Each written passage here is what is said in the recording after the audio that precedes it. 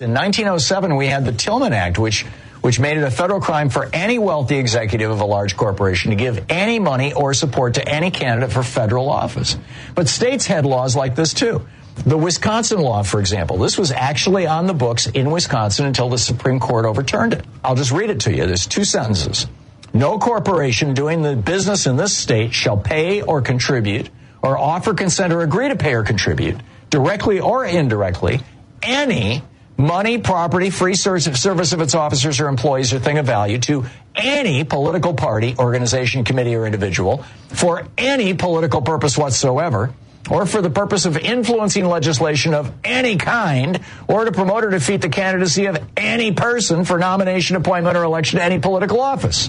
Now, what were the penalties for this?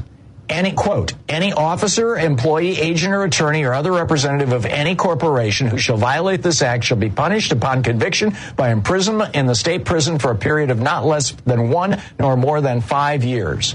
And if a domestic corporation, it may be dissolved. And if a foreign or non-resident corporation, its right to do business in this state may be declared forfeit. This is the kind of law we need to bring back.